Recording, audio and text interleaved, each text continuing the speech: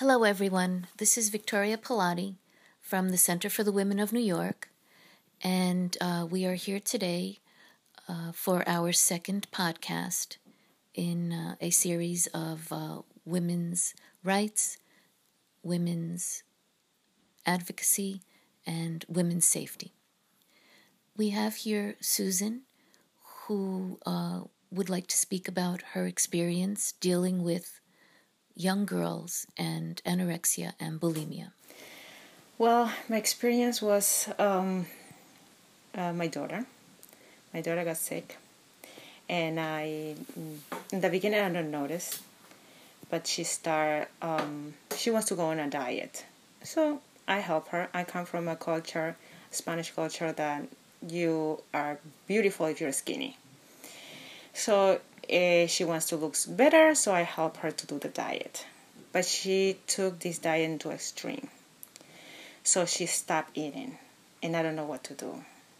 Until one day, I couldn't, I don't know where to go. I was doing my research, but everybody was, giving you different directions. And they want, for example, do you keep being in the last stage of anorexia in order to take you into the hospital? So my daughter just started, but I want to stop it right there. I don't want to continue. So I was doing my research. I couldn't find anything. And one day at my salon, talking with one of my clients, I start crying. And I tell her what happened with me. And she told me, like, my daughter had anorexia last year, so I'm going to tell you what to do step by step. She was telling me the year before that her daughter was sick. She was telling me that her daughter had stomach problems and she was in the hospital because she had to cancel a lot of my appointments. But she never said that her daughter had anorexia. So when I start crying and telling my problems, she got me, and I do everything she did. So for me, it was perfect. She told me that where I have to go to have her diagnosed, and they start her treatment, and that helped me a lot. Could you tell our listeners, how old was her daughter?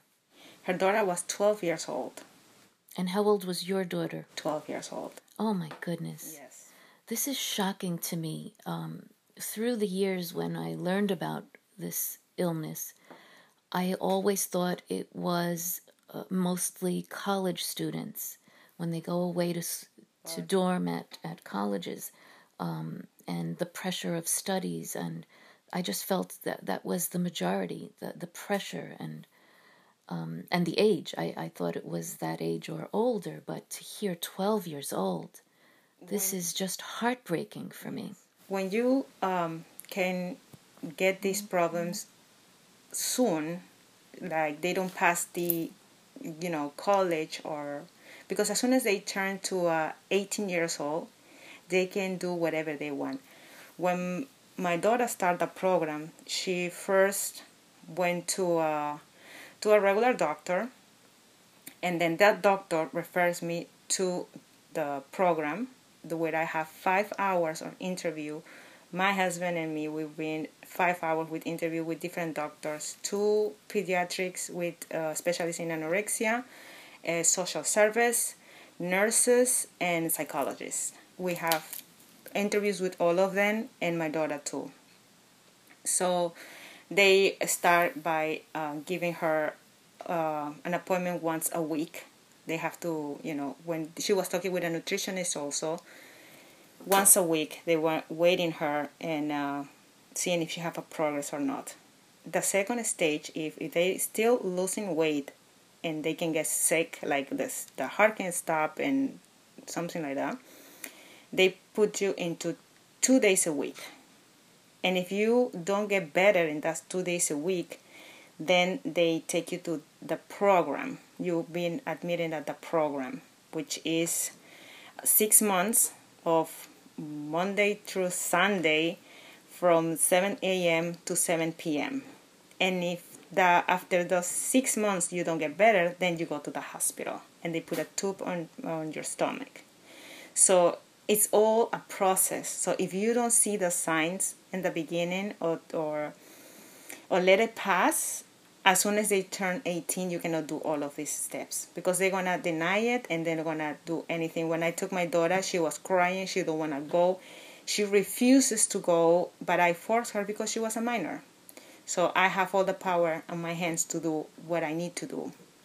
When we get into, because my daughter went to she don't get to put the tubes on her stomach to feed her, but when she went to the program of 6 months from Monday through Sundays, when we went over there, they give us psychologists talking with family and then with the groups. And in the groups, I see girls of 18 years old in and out of the programs. So it's like on those 6 months, all these girls, 10 girls and 1 boy, all of them have a different age. And all of the girls who was like 15, 14, 16, they got better. But the older ones, till today, my daughter's still talking to them, and she's been telling me, like, Mom, this one went to the hospital again. Because they get in and out of the hospital. So if you don't see the signs, because this can start earlier. I learned so much about this anorexia. They start since they are toddlers. Like, if they are picky eaters, if they start getting, like, seeing themselves in the mirror and they don't like themselves, all of the signs are important, which I don't knew. But since my daughter have this problem, I started doing more research about how to pick those signs and how to treat it before they get worse. She got much, much better, and I still controlling her. She goes once a year with the pediatrician, which is specialized in anorexia. He do her, regular checkups and talk about anorexia with her all the time. So she's gonna have that, for the rest of her life. And how old is she now? She's 16. And so she was admitted to that day program when she was 12. So she's 4 years of having her regular activities back again, and they give her medication for she was very anxious. The doctor stopped the medication, and she's 1 year been very well. Wow! So no anxiety medication. No anxiety medication. She's on her own now. On her own now. Oh, that's wonderful. Yes. And I think we spoke earlier the importance of professional help. Mm-hmm. That these are medical professionals. Yes. And if you can share how your professor of psychology helped. During that time that my daughter was admitted to the hospital, I take some classes in college. So one of my classes was psychologist too. And my professor, she was a psychiatrist. And one day I need to miss her class, and I tell her I need to miss my class because I need to take my daughter to Matters Hospital. And she knew what Matters Hospital is. So she said, like, what problem she have? So I said, she have anorexia. She said, all right. So she gave the whole semester. She was talking about anorexia. She was talking about body dysmorphia. She was talking about all of this disease to everybody. A lot of people talk in class because you feel like you are in therapy. She helped me a lot to go through all of these, problems during the whole semester.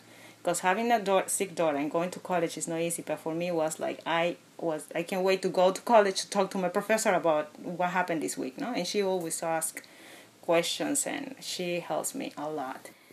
I think our listeners need to really learn the signs, because you have an instinct. You have an instinct for seeing the signs in changes in behavior, not only in the people you live with, but even your clients. You have an instinct for spotting unusual behaviors. So if you could tell our listeners the various behaviors your daughter had and how they differ from your client's daughter. They had slightly different behaviors. Yes, my daughter's clients, she have more, she started with bulimia. She was throwing up, and everything she eats, she was throwing up. So her mother, in the beginning, she was thinking, oh, she have stomach problems, and she cannot put her foot in the stomach because she's throwing up. So that's why she took her to the hospital, because her levels of magnesium was too low. She wasn't eating and she wasn't having enough liquids, so she ended up at the hospital. And then that doctors over there was telling her, like, she don't have absolutely nothing wrong, no bacteria, nothing. She is provoking her vomit. So they sent her to the program right away. So she was like, she skipped all the steps that I went through because her daughter was already at the emergency room with the problems. So it's different ways, yeah.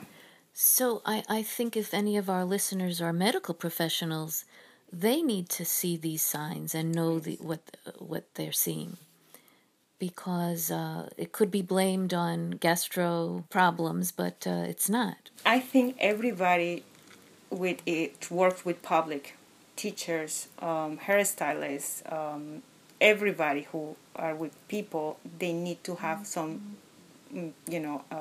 studies about anorexia, depression, because my daughter, she had the problem because I knew, something's going wrong with her.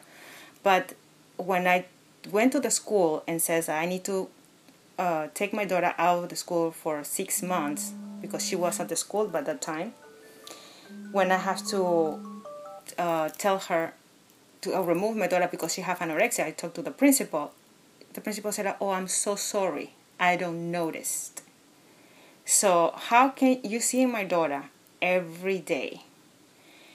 And she's been getting skinnier and skinnier and skinnier. And what's very noticeable, my daughter, she looks bones, and they don't notice. The few people I've known that have had anorexia, they look different. You can see the bones in their cheeks. I noticed that. Their hands look different. Their hands look a different type of boniness. It's not a normal weight loss. And the sadness on the face, all of that are signs. But the school, they don't say absolutely nothing. They don't even call me and say, like, you know what, your daughter lost so much weight, or what's going on, something's wrong, she's depressed, she's nothing. When I tell them that I need to remove my daughter for 6 months, is when they find out.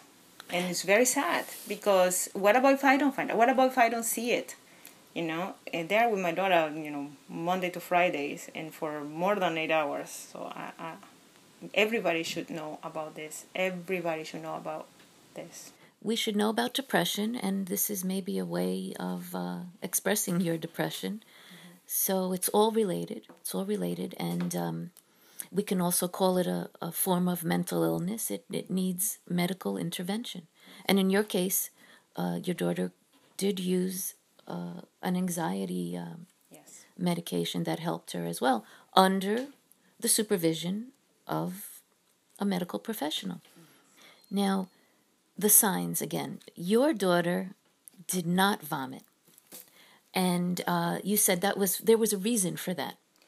Yes, my daughter, she hates to vomit. She is afraid to vomit. She doesn't know how to vomit. So that's the reason why she wasn't bulimic. She started straight with stop eating. Could it be that she had a virus or a flu when she was little, and she vomited once and never wanted that to happen again? Exactly. Exactly. She vomited one time and she hated it and she don't like it. She feels she's gonna, die. I have the same problem too. I don't like to vomit. I can't. I don't know how to. You also mentioned that she over-exercised. She over-exercised. When she was with a problem, if I give her, if I push her to eat something, I hear her doing some exercise. She closed the door in her room, and I hear her doing some exercise. So I have to always. That's when I realized that she cannot have the door closed on her bedroom, and she started walking up and down the stairs, and I have to stop her to do all this.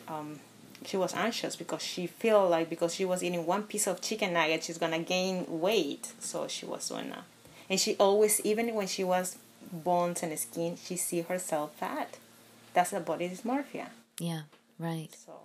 And I remember you're saying that you had to be trained on how to speak to her. Yes. That if you say something like, you don't look fat, they could take it that you really mean that they do. And anything you say could be wrong. Yes. So can you tell us some of the things that we can't say to someone who has body dysmorphia? What can't we say and what should we say? Yeah, you never mention her if they look beautiful or if they don't look beautiful. You never talk about their physical appearance. Never. If they ask you, do I look good with this dress? I said, oh my God, so beautiful. That dress is so beautiful. But not how they looks with that dress. That dress is so beautiful, the sparkles or something that they catch your attention with the dress. But never talk about their personal, the physical. So rather than say, you look beautiful in that dress, that dress is beautiful. Yes. Because you're feeding into that body dysmorphia by always pointing to their beauty. Yes. Or a lack of it, right? Yeah, because it's difficult. You want to tell your daughter, oh my God, you look amazing with that dress. But they go, right away, they go like, no, I am not. I see fat. I see this. They start, punish themselves. No word you from you. You can't use the word you to them because then they will say I. Exactly. And it's not about their appearance. It's about the dress. If you would like more information on anorexia and bulimia, we will post it on our website, cwny.org. And do remember from Susan that it is very important to see the signs, to find professional medical help, and to be careful what you say and what you don't say. Thank you, and thank you, Susan. I would like to point out the difference between anorexia and bulimia from Medical News Today. People with anorexia and bulimia may fixate on weight and appearance, and they may have a distorted body image. Both conditions result in a person trying to lose weight using unhealthy strategies. There are key differences between anorexia and bulimia. People with anorexia tend to adopt extreme diets.